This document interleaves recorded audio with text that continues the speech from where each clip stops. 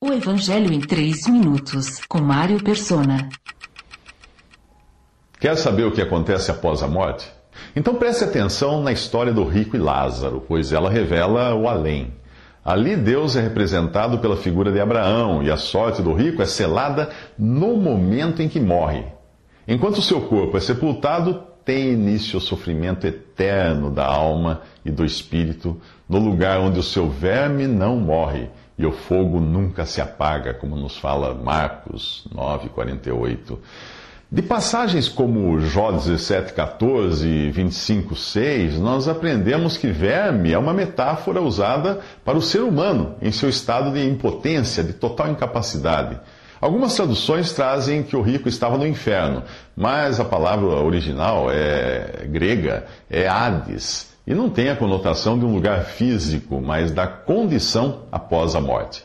Se aqui Lázaro aparece no seio de Abraão, mais tarde Jesus revelaria que a alma e o espírito dos salvos vão para junto dele. Foi o que ele prometeu ao ladrão, convertido na cruz minutos antes de morrer.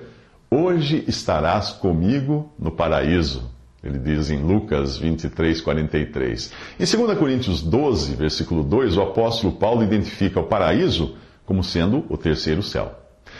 Jesus revela que a condição após a morte não é de sono, pois tanto Lázaro quanto o rico estão bem despertos. Apenas os seus corpos estão no sono da morte.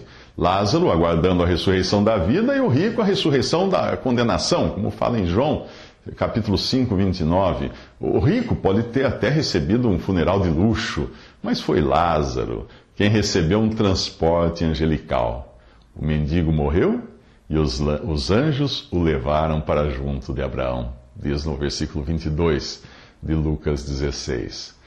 Consciente de sua perdição e de seu sofrimento e do lugar privilegiado que Lázaro agora ocupa, o rico faz 2 pedidos. O primeiro parece mostrar que ele ainda se considera um homem de posição, pois trata Lázaro como se fosse um servo ao seu dispor. Pai Abraão, tem misericórdia de mim e manda que Lázaro molhe a ponta do dedo na água e refresque a minha língua, porque estou sofrendo muito nesse fogo, diz o rico em Lucas 16:24.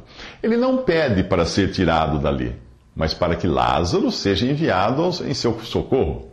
Um perdido jamais irá querer ser tirado da perdição, se isto significar ter de viver para sempre junto a Deus.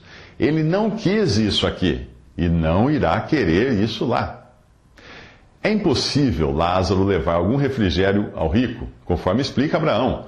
Entre vocês e nós há um grande abismo, de forma que os que desejam passar do nosso lado para o seu, ou do seu lado para o nosso, não conseguem. Versículo 26 de Lucas 16. Você já pensou no que significa isso? Se não pensou, vou ajudá-lo a pensar nos próximos 3 minutos. Visite 3minutos.net. Dúvidas? Visite respondi.com.br.